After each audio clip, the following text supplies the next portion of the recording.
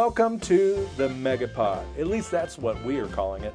My name is Matt Hensley. I'm a co-host of the Potluck Podcast, which airs on this feed on Tuesdays, and Not Another Baptist Podcast, which airs here on Fridays. But over the past few weeks, we've had several episodes with a few different folks highlighting what is going to happen at the SBC annual meeting. I'm bringing together a few snippets from each of those today so that you can be prepared for next week in Nashville. You're going to hear from Amy Whitfield about what to expect in the room during the SBC annual meeting. Then you'll hear from Jonathan Howe about what to expect outside of the room, like in the exhibit hall and so forth. Then you're going to hear from me about my vision for the SBC Pastors Conference, as well as Ed Litton and Al Mohler and their vision if they are to be elected as SBC president. We hope you enjoyed this, but most of all, we hope to see you in Nashville. Have a great day and enjoy.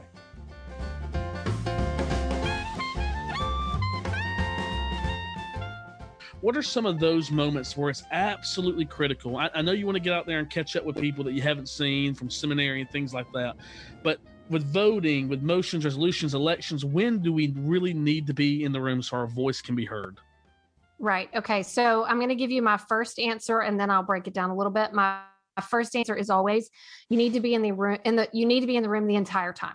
You should go in, sit down, camp out, not get up. But most people don't like that answer from me. So I have to give a little bit of a like, okay, but if you don't, then do this. Most people like to look and see when they can be in there for the entity reports, and you have to kind of mark those with a highlighter. Guidestone is going to be Tuesday morning, and then that'll go all the way to Wednesday afternoon. They'll be kind of posted, here and there throughout the 2 days. And at the ends of those reports, it is a bylaw requirement that the last little bit is open to discussion on the floor. So that is a really important moment that anybody who is able to get to a microphone before time runs out, it's first come, first serve, that they have access to ask questions of our leaders. And so that's just an important right and responsibility. So a lot of people like to be in there for that. There are 2 times when motions are introduced.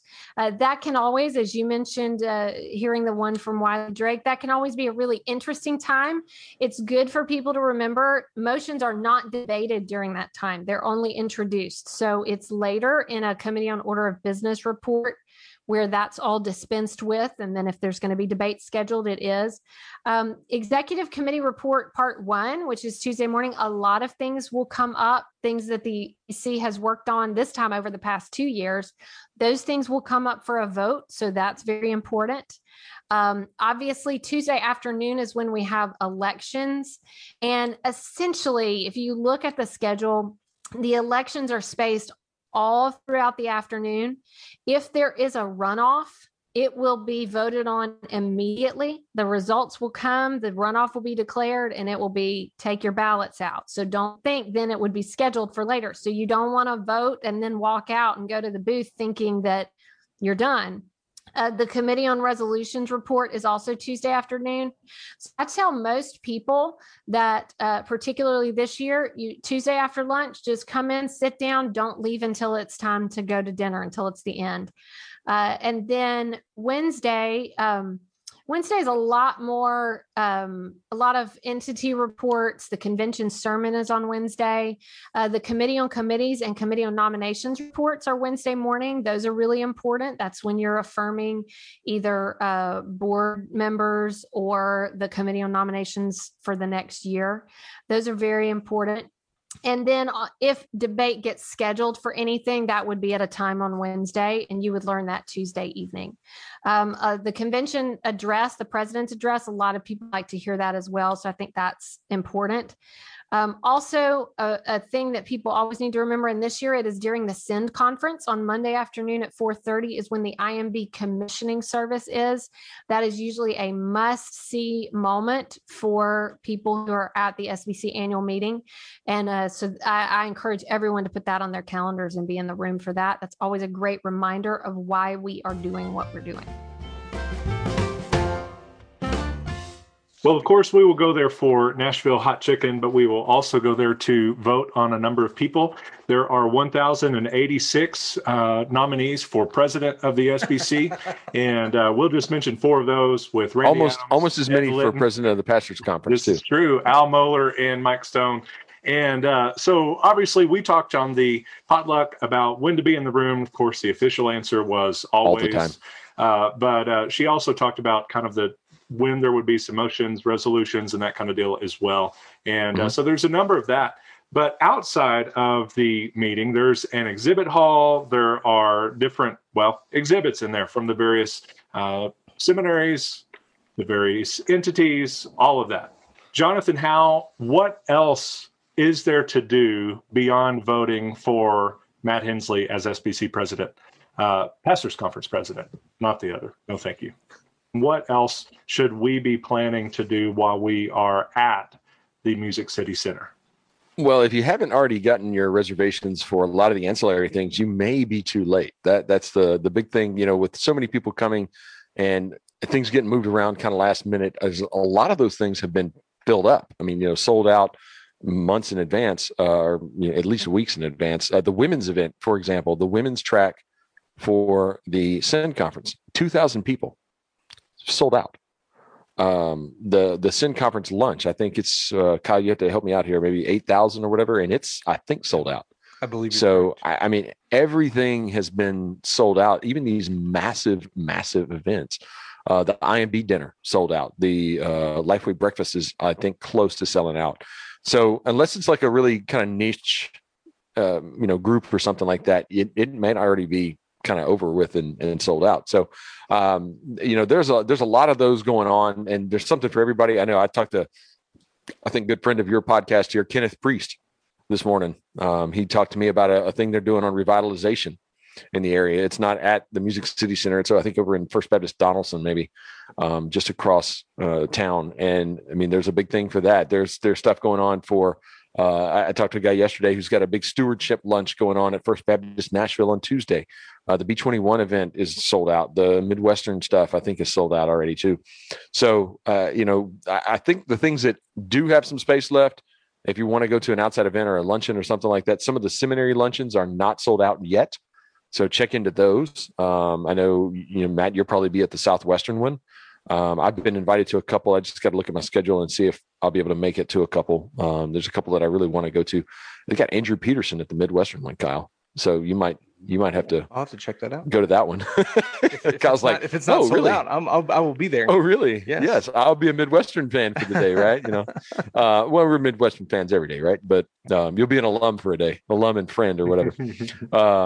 Because I know how you are there, and I'm right there with you too. That's one I'm like, man, I wish I could figure out a way to go over there. So, got a lot going on, and there's so many different things. We've got them all listed over at the annual meeting site, sbcannualmeeting.net. You'll see all the events. It's got all the information on those. You'll just have to kind of find the event that you're looking for online and try to, see if there's any room left for it. Because a lot of them, like I said, they're just sold out because there's so many people coming. And, whenever you've got 14,000 people coming and you have an event for 500, even in a large room space, you only got 500 seats. So, unfortunately it gets taken. So do have fun, but yeah, I mean, the exhibit hall, Guidestone's got their wellness booth again this year. So that'll be a big thing. You can actually, one of the neat things I love about the app this year, you can book a wellness appointment for Guidestone and get your blood work done and everything like that. They do free cholesterol, glucose screenings, blood work things. So you can do that. I actually signed up for a time on Monday morning early on just to get it done and get it over with, because I've got a full slate, and I don't know if I'll be able to get in there any other time. So I know I've got Monday morning. I can kind of swing over there like 8:15 and get it knocked out. And so, yeah, I'm looking forward to that. Guidestone's always got a great booth. Lifeway's got their big store. They'll have some $5 deals. So bring you an extra bag or whatever to carry that back home with you, or just wait until you get that NAM swag at the lunch on Monday and use that bag or whatever to carry your stuff home with. Yeah, you mentioned the event at FBC Donaldson. That's Rev Talk hosted by Southwestern Seminary. And as far as I know, the replant team's involved in that. And as far as I know, we still have some spots available for that. That's on Sunday the 13th from 2 to 5. And the cost for that's $5. So if you get into if you come early and you're looking for something to do, come out there. The speakers for that are Matt Queen from Southwestern, Scott McConnell from Lifeway Research, Ken Hemphill, and then Bob Bickford and Kenneth Priest are leading a session together as well. Bob from the Replant team and Kenneth Priest, who's leading the Southwestern Center for Church Revitalization. So that's 2:00 on Sunday. That'll be a really good event. Every time we go to the pastors conference, there's someone who has taken on the responsibility of being the president, and they have a theme and a vision, and it looks different every year. And you have a very specific vision about what it would look like, really a singular focus. That is what I'm really excited about. And I wanted you to have an opportunity to share that vision so people can know what they would be voting for and what they would be enabling you to do. Yeah, for sure. One neat aspect to having been at least announced to be nominated last year is that some of the homework was kind of already done.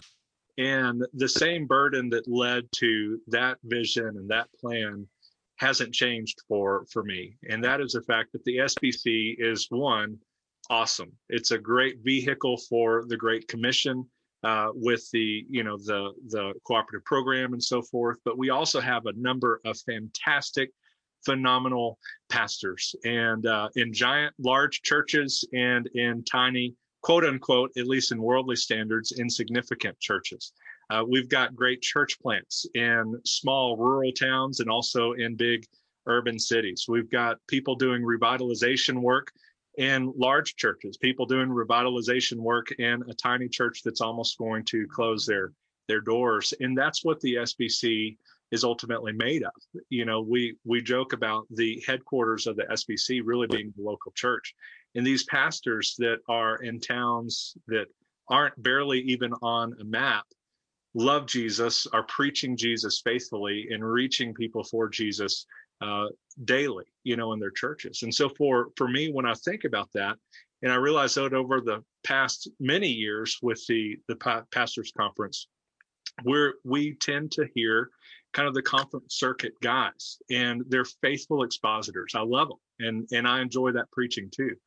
But I also know that only represents a small portion of our SBC. And so for me, I would love to see a conference, whether it's me or somebody else putting it on, somebody to put on one that is platforming guys from a small, tiny, quote unquote, insignificant church in the middle of nowhere, all the way up to, the middle of Orlando or Anaheim or Nashville, all the different sizes, all the different contexts, city, small church, rural church, Bivo guy, or even, we've got tri-vocational guys that are working, 2 jobs just to make ends meet. And then Saturday night trying to come up with a sermon for the next day and are faithful to do it. And so we've got people from all across that vast kind of wide swath of people, from Trivo all the way to full-time guy that has 20 staff members under him, and everything in between. And that's awesome.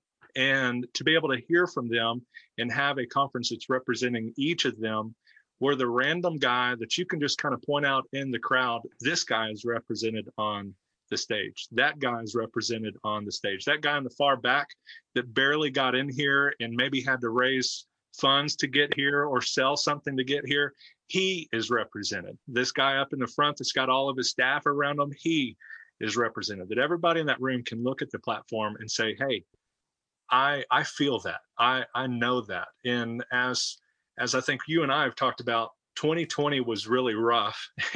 And we're now in March, 369 at this point, or whatever it is from last year, carried on into this next year. And so we've got people that are in giant churches and tiny churches that are worn down. They're weary from every decision, especially in this moment, having an immediate pushback. There's some that, the mask or anything else, it's just everything is a no-win situation right now for a lot of guys, if not almost all of our pastors. And just for a couple of hours or really a day and a half or whatever, where they can sit just be edified and preached to and loved and cared for, and realize that they matter because they see up on the stage, that's somebody that's just like me. That's somebody that's struggling just like me, or that's somebody that's in a church just like mine. And to me, that's what I do kind of on a regular basis. And in terms of encouraging pastors from large churches to small churches, I just realize we're all on the same team. It's not even different uniforms. We're truly on the exact same team with the exact same goal in different contexts. And so we can learn from the different struggles that we have. And so when the people out on the floor can see on the platform that I'm represented, these guys love me and they're here to preach Christ to me and encourage me, I feel like they're going to, at that point, you can go into the annual meeting already on cloud nine, and it only gets to continue from there. And they can go back to their churches edified and encouraged and I believe heard. A lot of times people say they didn't get their, whatever their statement was in the actual annual meeting, that they didn't get a chance to get to the mic. This is one where, because they're represented, they can feel heard from the stage. And I think that matters. Yeah, would you like to share with them what your vision and goal for the Southern Baptist Convention would be if you're elected president in Nashville? Well, thank you. Yes. First of all, it's unity. Unity is critical in the Southern Baptist Convention. So what is it that unifies us? It's not sameness, as we just described. It's the Great Commission. A concern that I have is that somehow we have dropped the influence of the Great Commandment on the Great Commission. And the way I express it is the gospel is the heart of our unity, but the love of Jesus is the heart of the gospel. And so that really does teach us how we are to react and respond to one another in this process. And the things, not just what we disagree about, but how we disagree. Jesus said, by this they will know you're my disciples, that you love one another. So it's reminding ourselves what our unity really is. It's not that we all look alike, think alike, or dare I say, vote alike. It's because we have the same Savior who, out of his great mercy and grace, saved us and called us to be his ambassadors in this world. And so we agree to do that together because we really believe that we can do better together than separate. And I honestly, I think the International Mission Board, North American Mission Board need to be at the center of that unity. Because those are the mechanisms we agree are powerfully, or can be powerfully effective to take the gospel to the nations and to this nation. I'm proud of things like disaster relief, because that's really engaging people at a point of suffering, at a point of pain and sorrow that just gives us such an open door. And what an amazing ministry that is. So unity, I think, it would be primarily. I think the other ones would be along the line of more diversity in our leadership. I will continue to appoint and seek to appoint people that have different backgrounds, and to help make sure that we continue on a path of including becoming more diverse. What's interesting to me, in the last 30 years, a study was done, and we have done better at church planting and reaching people through African American churches, Asian American churches, and Hispanic churches. Those have grown, they have multiplied dramatically, while Anglo churches have declined. And so we want all of our churches to prosper. We want all of our churches to flourish. But what we're seeing is that God is bringing the nations to us. How do we reach them if we all look alike, think alike, watch the same news programs, and vote alike? So that unity, again, is not sameness, but that diversity is important. I think it's very important that we learn to be a family, that we learn to disagree, understanding that relationship is more important than our opinions. And we can get very passionate about our opinions and passionate about our convictions theologically. But we have to make sure we continue to always look to the gospel, because the world watches us, and they watch us very closely. What is your vision and hope as SBC president? Obviously, you can't fix everything, but people look to you as leadership as the president. So what's your vision and hope for us? Well, I guess one first message to Southern Baptists is this. I wholeheartedly believe in the Southern Baptist Convention. I trust the average group of Southern Baptists in a room to come up with the right thing and do the right thing over time. Southern Baptists are not a people with an elegant culture. We're not Episcopalians. We do not have bishops. We don't have people to handle things elegantly. We actually believe, because of our theology based in the New Testament, that we get people in a room, and Baptists are going to work through these things together. And that means that sometimes it's a show. That means that other times it's boring. You know, the vast majority of time when Southern Baptists meet, it's doing kind of things Southern Baptists do just to make sure that the Great Commission gets served. And it comes down to sitting in committee meetings. And, you know, as you said, Alan, in a board meeting, you know, this is what Baptist faithfulness looks like. But sometimes there are big issues to discuss. So I'm just going to tell you guys, I think the biggest problem in the SBC right now is that the conversation that should be taking place among Baptists in person, face to face, with the full measure of conviction and the full measure of respect, has moved largely online and in other contexts where nothing healthy is going to take place. And Southern Baptists deserve a lot of blame for this, in the sense that we have allowed ourselves to be in a situation where we have done just about everything possible to eliminate the healthy ways to talk about things. And that just leaves the unhealthy ways. So I want to create, once again, the healthy ways for Southern Baptists to discuss these things. I really do trust Southern Baptists to do the right thing, to uphold biblical truth, and also to respect one another. So I would use the convening power of the SBC president to get people in a room, and even if, insofar as it's possible, to change the way the annual meeting's done, to where there's more opportunity for Southern Baptists actually to talk about the things that are important to us, rather than everybody coming and then leaving frustrated.